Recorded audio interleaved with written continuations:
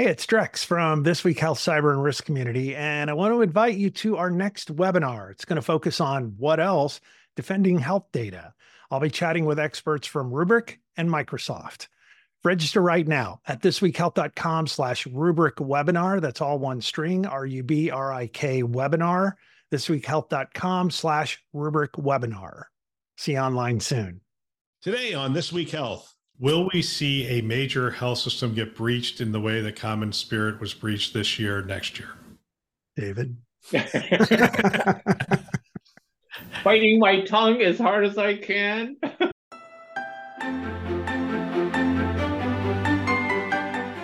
Welcome to Newsday, a This Week Health newsroom show. My name is Bill Russell. I'm a former CIO for a 16-hospital system and creator of This Week Health, a set of channels dedicated to keeping health IT staff current and engaged. For 5 years, we've been making podcasts that amplify great thinking to propel healthcare forward. Special thanks to our Newsday show partners, and we have a lot of them this year, which I am really excited about.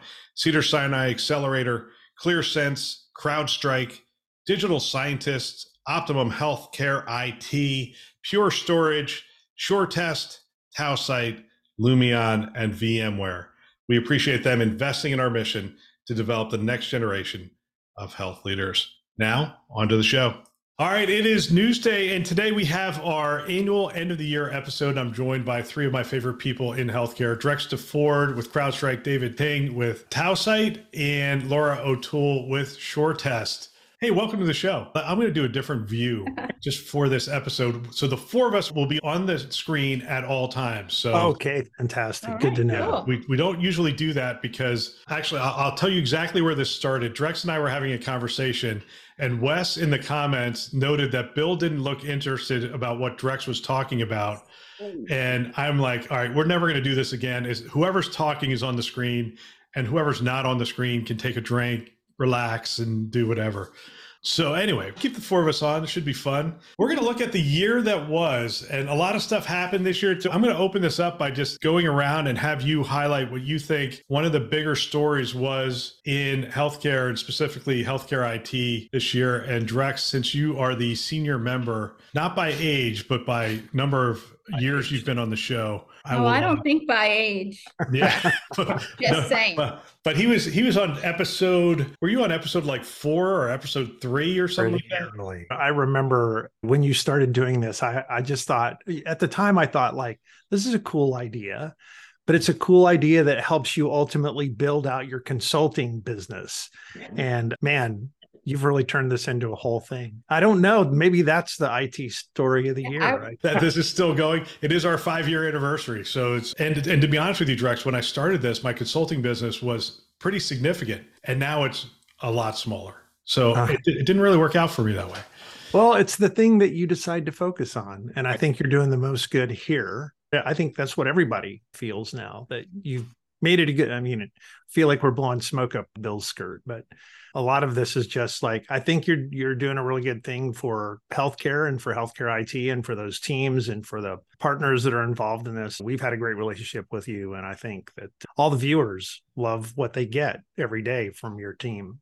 Well, I appreciate that. I'm blushing. Now I'm going to bring you back to what was the biggest thing that happened this year in healthcare? And I'm not going to put you on the spot with the biggest thing. What was one of the big things that happened this year? I guess I would sort of take a category of cybersecurity, of course, but it's just so many breaches over and over again, more and more and more. We were looking at some stats the other day. My counterpart here, Todd Felker, put some stats together. For the first 75% of 2023, we've already surpassed the previous record of the number of compromises from last year, which was a record setter, by 14%. And this is a really interesting too. The cost of cyber crimes, this is post-breach, right? The cost of cyber crimes continues to rise.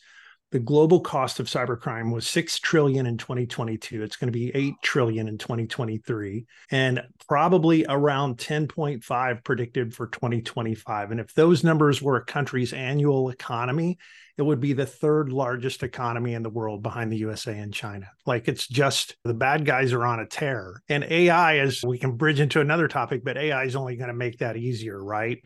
low effort, low skill, high reward, really low chance of actually ever getting into trouble. We know the big ones, right? We know the Common Spirit event, and that was the big one from this year. But what you're telling me is essentially, no, it's pervasive. It was a lot of health systems. It was a lot of breaches. Yeah, Yep. a lot of health systems, a lot of smaller places too. And then the other really interesting part of this is that we continue to see, I mean, you and I were together for one of the 229 events, a lot of conversations around third-party risk management. A lot of the breaches now are in third parties, right? Where there's been a consolidation of data from multiple health systems into a single place, which really becomes a crown jewel in a whole different way for bad guys to be able to get in, break into those systems and get access to 20 health systems or 150 health systems data. That's where a lot of this nefarious activity has been aimed this year. So if you can get into a rev cycle company who's handling multiple companies, will you get a subset of the medical record or will you get almost the entire medical record? I mean, so this depends, right? This all gets into the whole third-party risk management sort of conversation. Like when you do those deals with whatever companies, make sure that you're doing a lot of really important stuff. Like how much data do you really need? Like it's really easy for them to write in the contract, we just need access to everything in the electronic health record, but really they don't. So let's figure out how to define what are the 10 data elements or the 35 data elements they need, stick to that, and then create a really good program where also they only need that data for so long and then they need to delete it. And all of that reduce the risk of exposure to the data that you're providing from patients and families or employees, right? I mean, the same thing happens with work that health systems or other organizations do with employees, where they outsource some of that data to somebody else to do benefits management or any number of other things. You guys should feel free to cut him off. David, I know you want to say something right now. Oh, I love this conversation. And Bill, to your credit, you always bring in really good folks that have a really good opinion or position on the topics that matter to healthcare. And Drex points it out correctly. This is the year of the increasing breach. It hasn't stopped. It's not like we're not spending cybersecurity money. It's just ongoing. It's just endless. It could be everything from places where a server was not turned off in a deprovisioning of an app that sat there for 2 years. It's the hundreds and hundreds of thousands of files that are not used. They're inactive. They're just on spinning. I always call these rusty spinning platters that contain all your liabilities that you don't know about. Where do you send all this extra data? And what are the third parties doing with the data? When we turned the healthcare industry into a digital environment, we opened up Pandora's box. It really is. Data goes everywhere. And I was on the cybersecurity task force in 2016 when we had 120 million records in 1 year. And everybody said, oh, we have to make all these efforts to improve and reduce that number.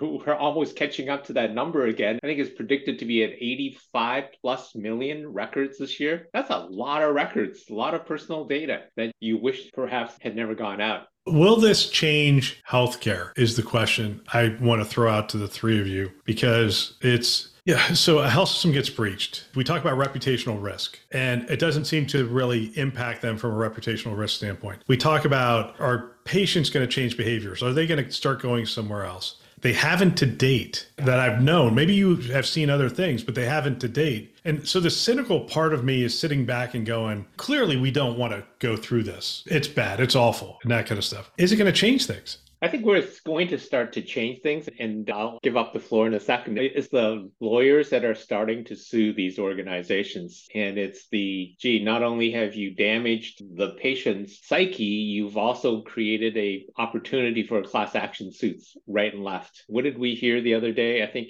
a breach occurred. I got reported to a law firm on Friday, an incident response team. Monday morning, they were facing a class action lawsuit by a handful of law firms that heard about the breach. So now the true forces of the legal system starting to jump on this thing as an opportunity because so many patients are being affected. All right. Actually, I'm going to go to Laura because she hasn't talked yet, and we have great discussions. Laura, you're going to take us into a different direction. Major movement this year around healthcare IT. Well, before I move there, can I just say one thing to Drex? Because I really do completely agree with everything he just said. And not just about This Week Health and the difference that I think you're making in healthcare, Bill, and I mean that very sincerely. But I just did a post recently and I went out and I asked many of my CIO partner clients, what is it they're most scared of? And across the board, they all said cyber. It remains a clear and present threat. So I completely agree with you. I do just want to make that point. And hats off for the work you guys are doing to try to keep our data and everybody safe. And it's amazing to me that from a regulatory perspective, to your point,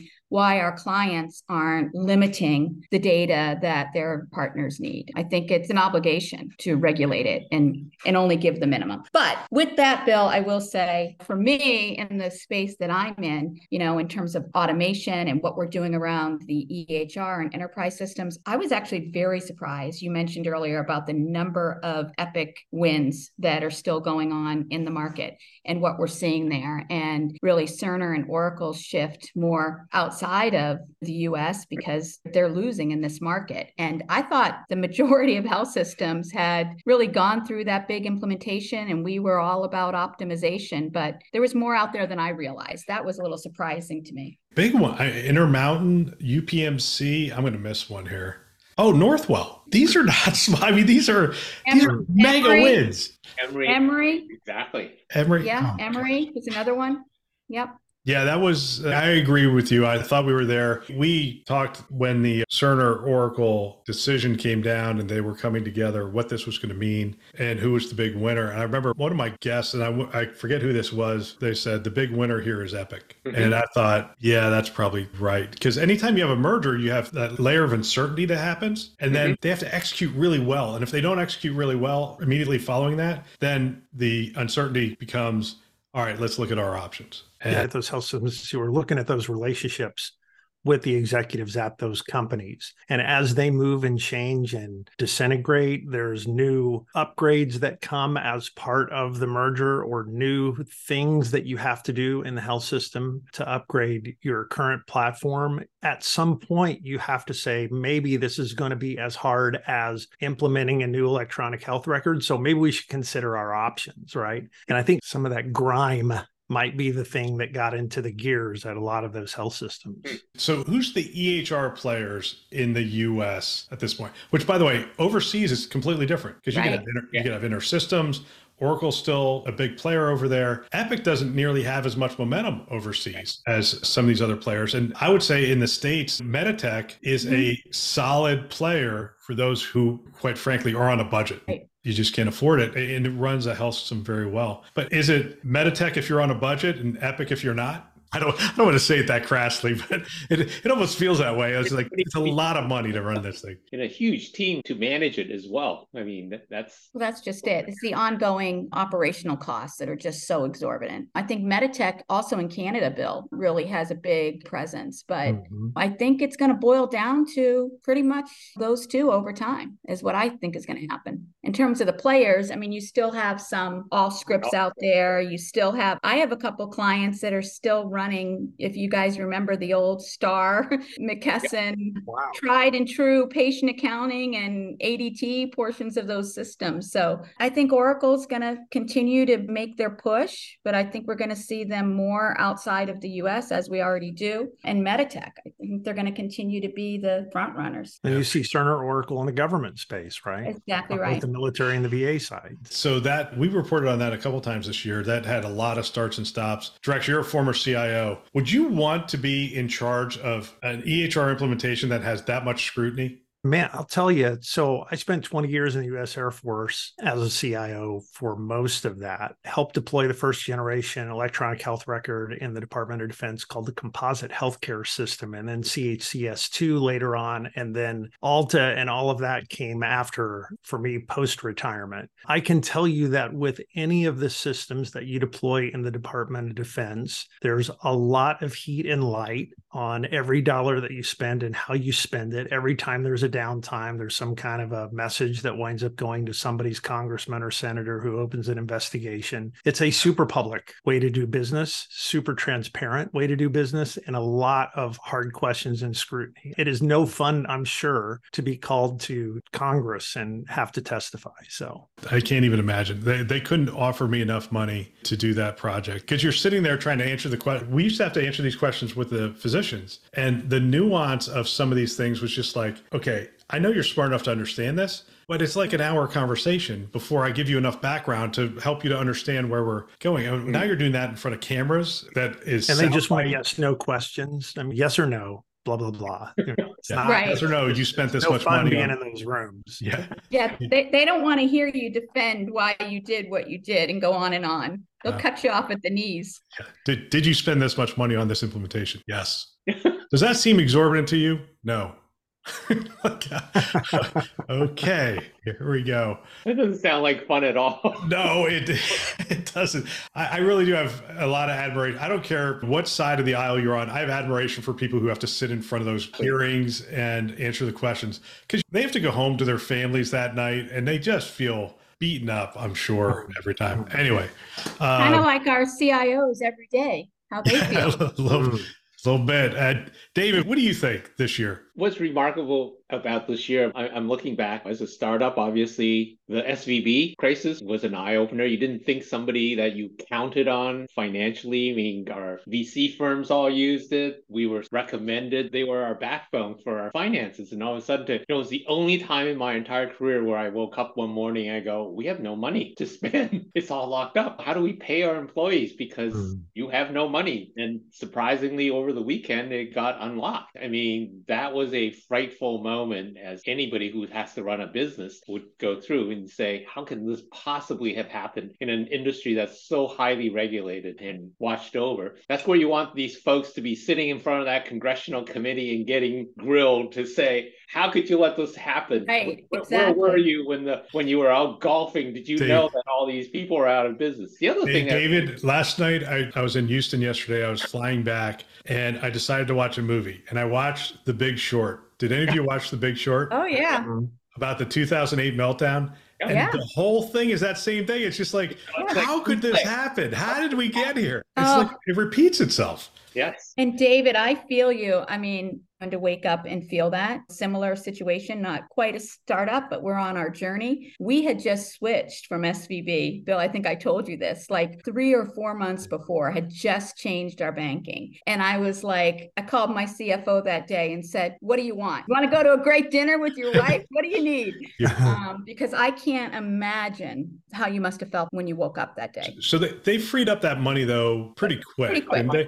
Yes. By Monday. By Monday. That's one of these, where were you when you heard the news? What did you do for that whole freaking weekend? And then when you heard Monday morning, oh, everything's back to normal, you go, you beep, beep, people. Do you not know what you just did to us for the whole weekend? I knew everybody was out there trying to figure out alternate sources of revenue and banking. How can we pull enough to pay our employees? It's almost as comical as like the leadership team gets around and goes, all right, how much do you have? Yes, exactly. Because you have a legal obligation that if you don't have enough to pay them, they can't do anything. It's not legal for them to be even working. That's right. Yep. So the lesson there for early stage companies, or maybe for any company, is mattress diversity. Oh, yeah.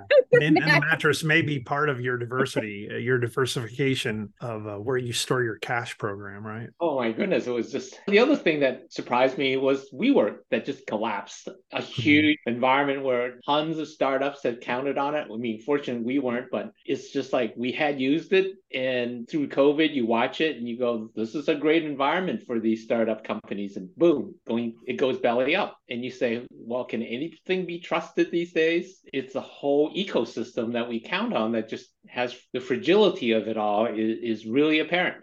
Let's elevate this conversation to healthcare provider finances for the year. So if we look at the Kaufman Hall reports this year, January through, let's say, June, we're all in the negative in terms of operating margin. And they're looking at the broad category of healthcare providers and they're mapping it out. How are we doing as an industry? Clearly, there were some that were above that. But as an industry, the general trend was negative operating margins. Started to pop out over the last couple of months. Mm-hmm. For the first time in, quite frankly, a couple of years. Oh my gosh, yes. I'm trying to think the last time. It is probably, for a sustained period, it is definitely a couple of years. Yeah. How is that a story? I mean, we don't report on that as much, but I did read an article and I reported on it on the Today Show about health systems taking austerity measures. And I ran into some of those CIOs who said, Lori, I mean, you were privy to one of these conversations where the person just said, yeah, we're not going to do testing on our EHR anymore. Right. I'm sitting there going, when you get to that point, you have to call time out. Like, that's beyond austerity measure. That's whatever. But we did hear cuts happening that people were like, I don't know how I'm going to operate once we get to the other side of this. Do you feel like we're beyond that? Are we getting beyond that?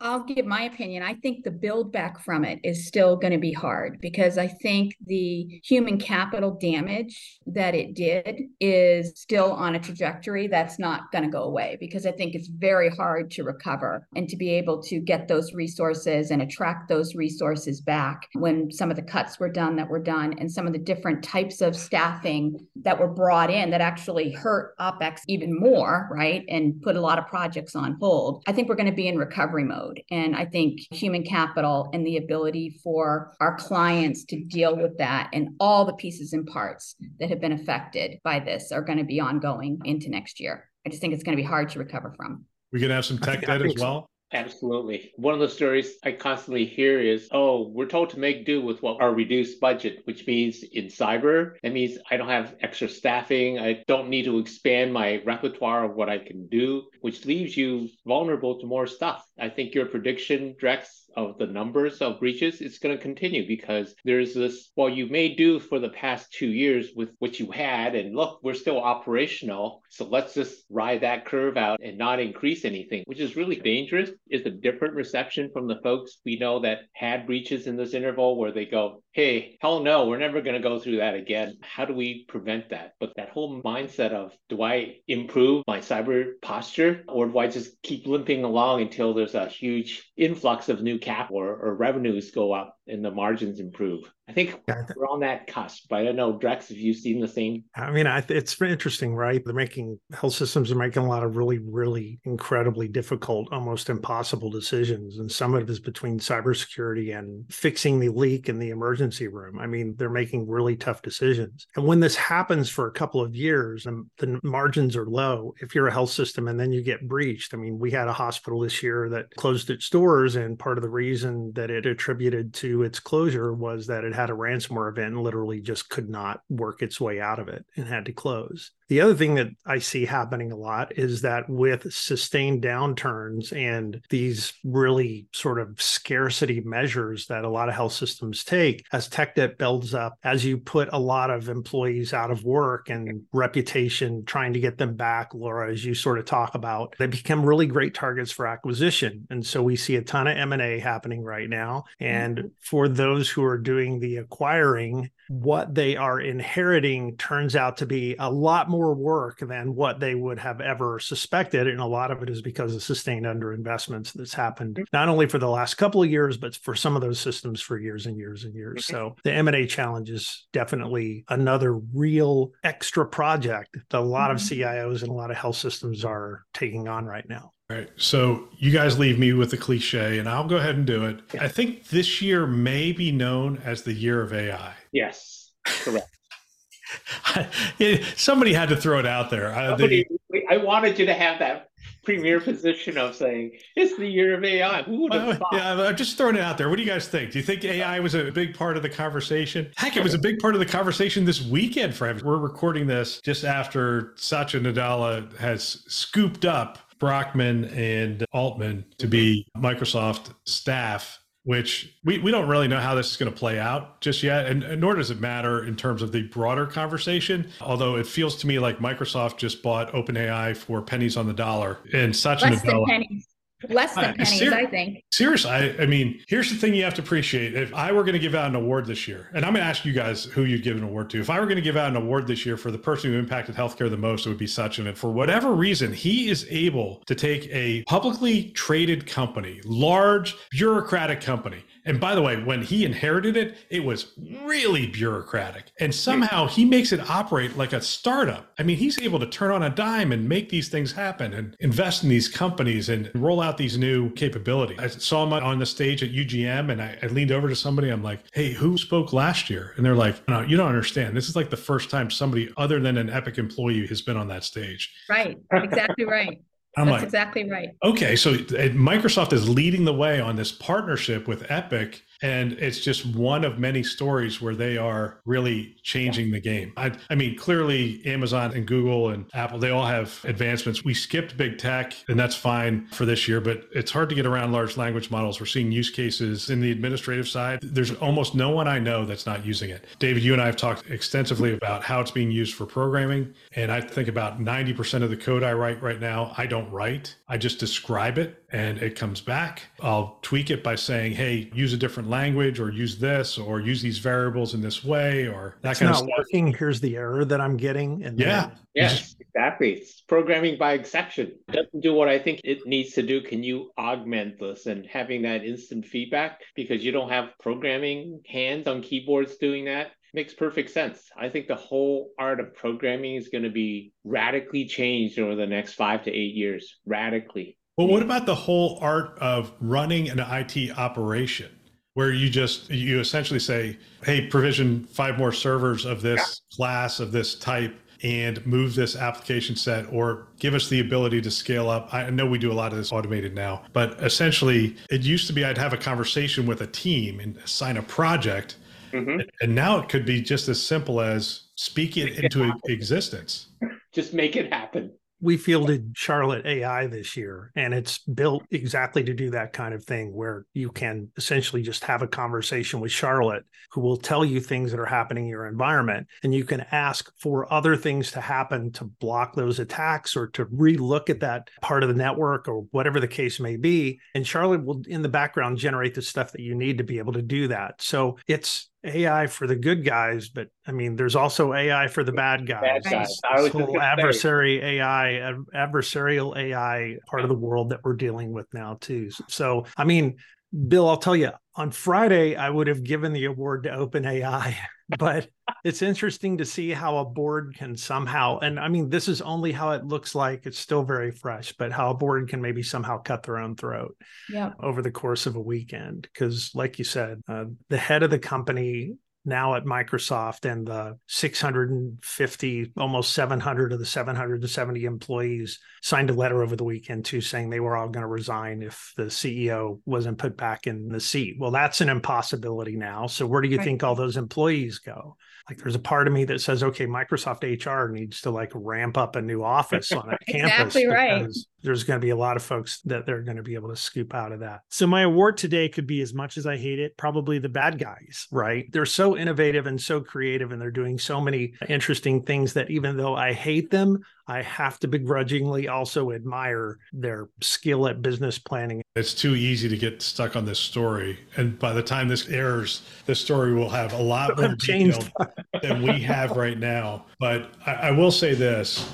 This was a difference in vision. And if you look at the founding of OpenAI, it was a science experiment. We are going to bring AI to the masses in a way that is well thought out. It is secure. It has the guardrails that it needs. And it is not a commercial endeavor. It's more of a research project. Well, can we argue that over the last 12 months, this has become a commercial venture in high capitalism at its best? I mean, just the selling of 49% to Microsoft, the launch of an app store, and so you see where Altman sees this potential and is sort of taken it this way. But the board was like, hey, wait a minute. We have gotten pretty far away from where we started just based on you have a picture, but that wasn't the picture we started with. And so, yes, they shot themselves in the foot, but they really see like they're standing on morally solid ground. But yes, as far as the commercial entity, who knows where it goes from here?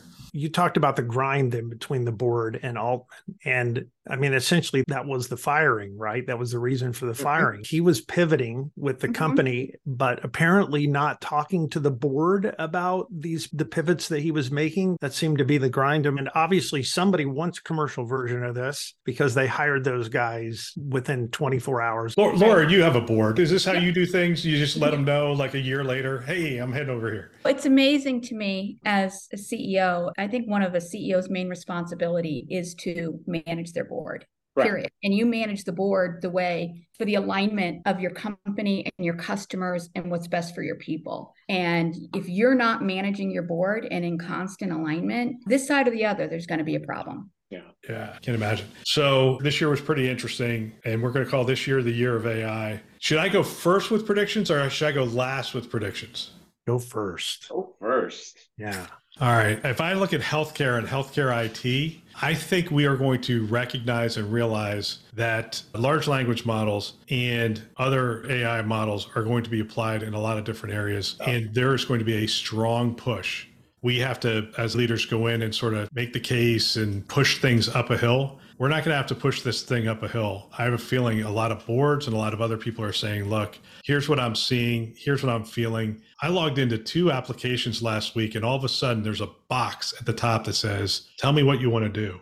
Right. And I think what's going to happen in healthcare is those boxes are going to start showing up in these apps. And there's governance groups that are going to sit there and go, hey, we need to talk about how AI is being brought in. And it's going to be pervasive by the time they even recognize. And so I have a feeling it's going to be more, as the IT organization, it's going to be the stone rolling down the hill, and we're going to be chasing it, trying to go, oh my gosh. So I think that's what the next year is going to look like. We're just going to keep hearing use cases. We're going to be awed by it. We're going to be like, oh, did you hear that use case? Did you hear what that health system did? Oh my gosh, they were able to do this for the patient, do this for the clinicians, do this for the, and I think next year is going to be, we are going to be playing catch up as an IT group in trying to stay ahead of this. So David, I'll have you go next. Any thoughts on that? Anybody disagree with me that it feels like it's already reaching that apex? I think the genie is out of the bottle. I think that OpenAI has legitimized the term AI for a lot of broad use cases, especially generative AI, which up to now has been a research project. The ability to take a large language model and now use it in creative ways,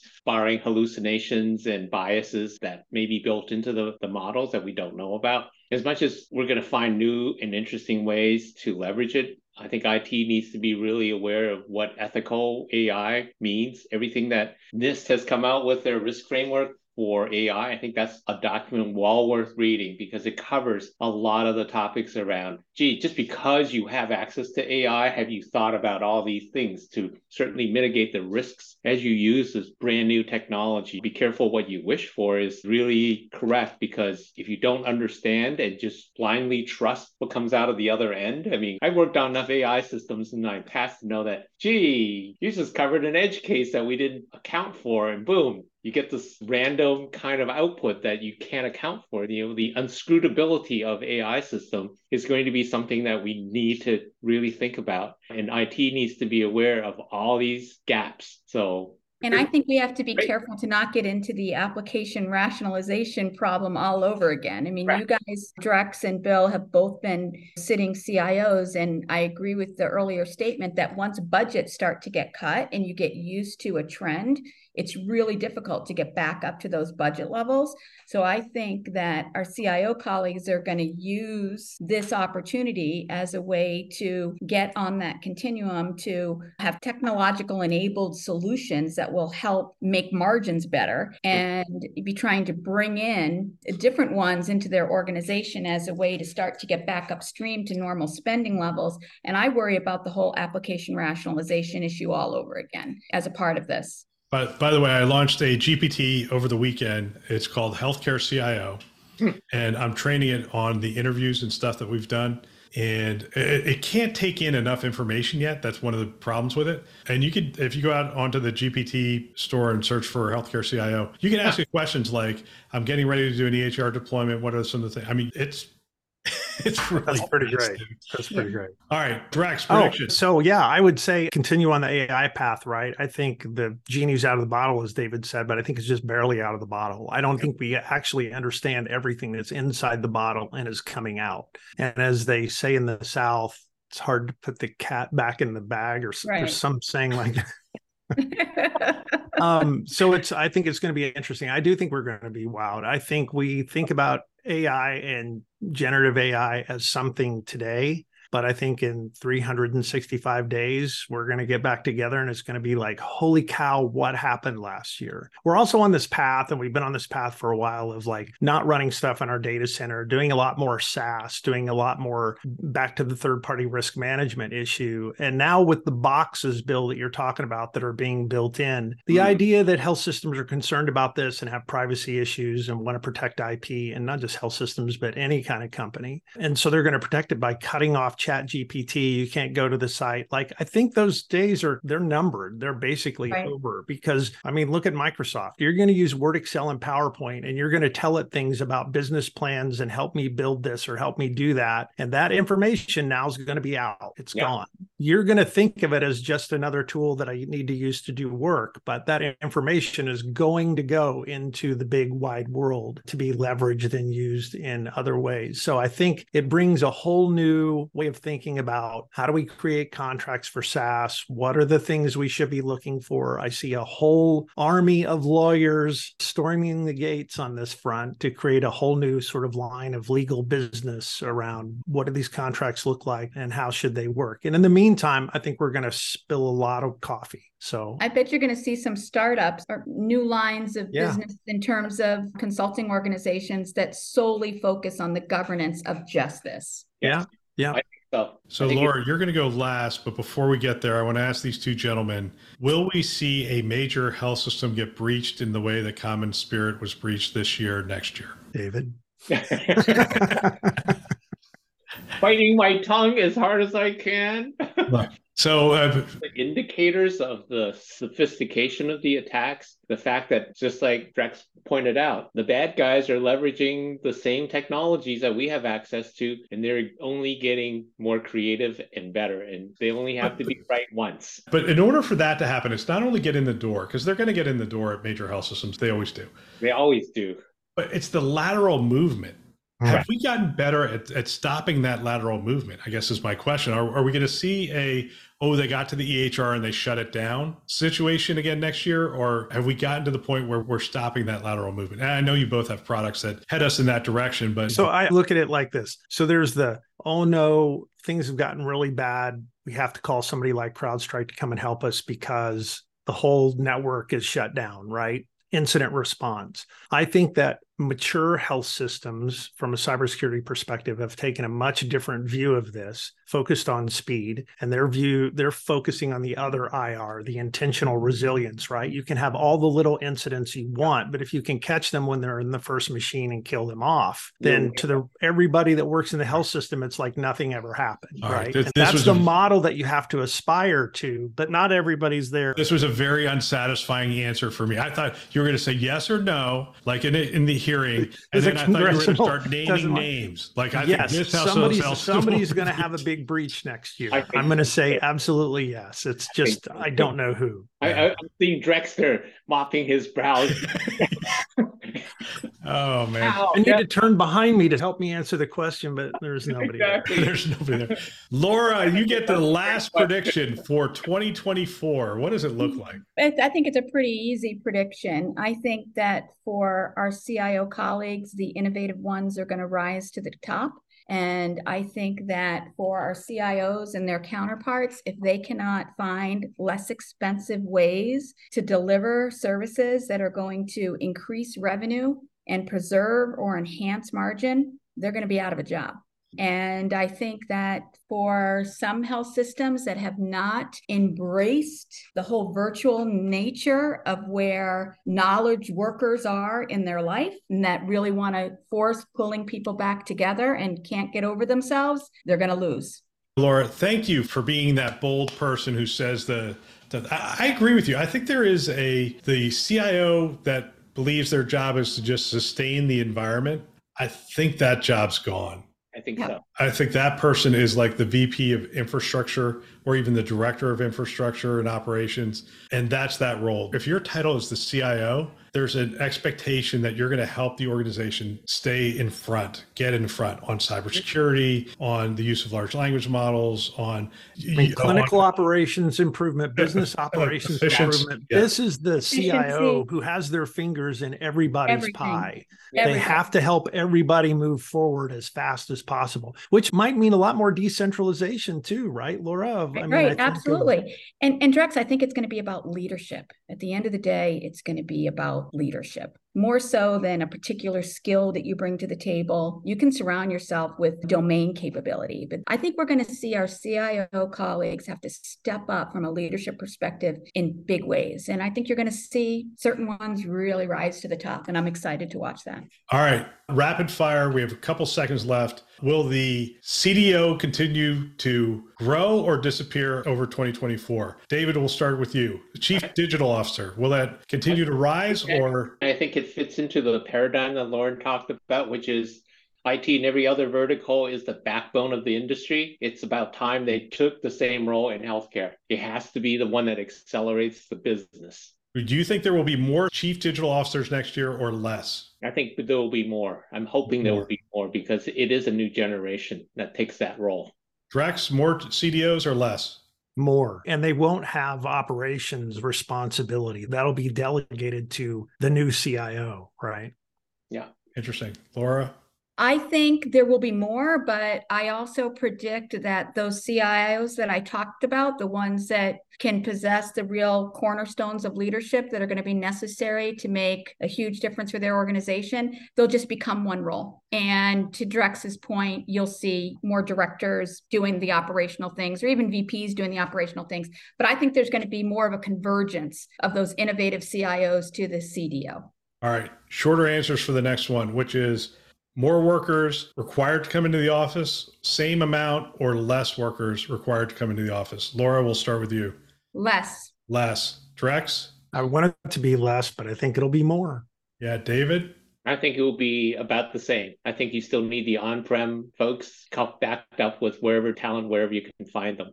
All right. The only time we're going to touch on big tech, Amazon, Google, or Microsoft, who's going to be the big winner in 2024 in healthcare? Drex, we'll start with you. Amazon. All right. David? I think it's going to be Microsoft. And Laura? I agree with Drex. I think it's going to be Amazon. Wow, man. And we're out of time, but I really would love to unpack that one. That would be a lot of fun. I want to thank you guys. This is always fun. And we'll have to figure out a way to do this more often next year because this is a lot of fun. Really appreciate all of you guys. Appreciate you coming on the show this year and appreciate the work that you're doing in the industry. Thank you very much. Thank you. And that is the news. If I were a CIO today, I think what I would do is I'd have every team member listening to a show just like this one and trying to have conversations with them after the show about what they've learned and what we can apply to our health system. If you want to support This Week Health, one of the ways you can do that is you can recommend our channels to a peer or to one of your staff members. We have two channels, This Week Health Newsroom and This Week Health Conference. You can check them out anywhere you listen to podcasts, which is a lot of places. Apple, Google, Overcast, Spotify, you name it, you can find it there. You can also find us on YouTube. And of course, you can go to our website, thisweekhealth.com. And we want to thank our Newsday partners, again, a lot of them, and we appreciate their participation in this show. Cedars-Sinai Accelerator, ClearSense, CrowdStrike, Digital Scientists, Optimum, Pure Storage, SureTest, Tausight, Lumion, and VMware, who have invested in our mission to develop the next generation of health leaders. Thanks for listening. That's all for now.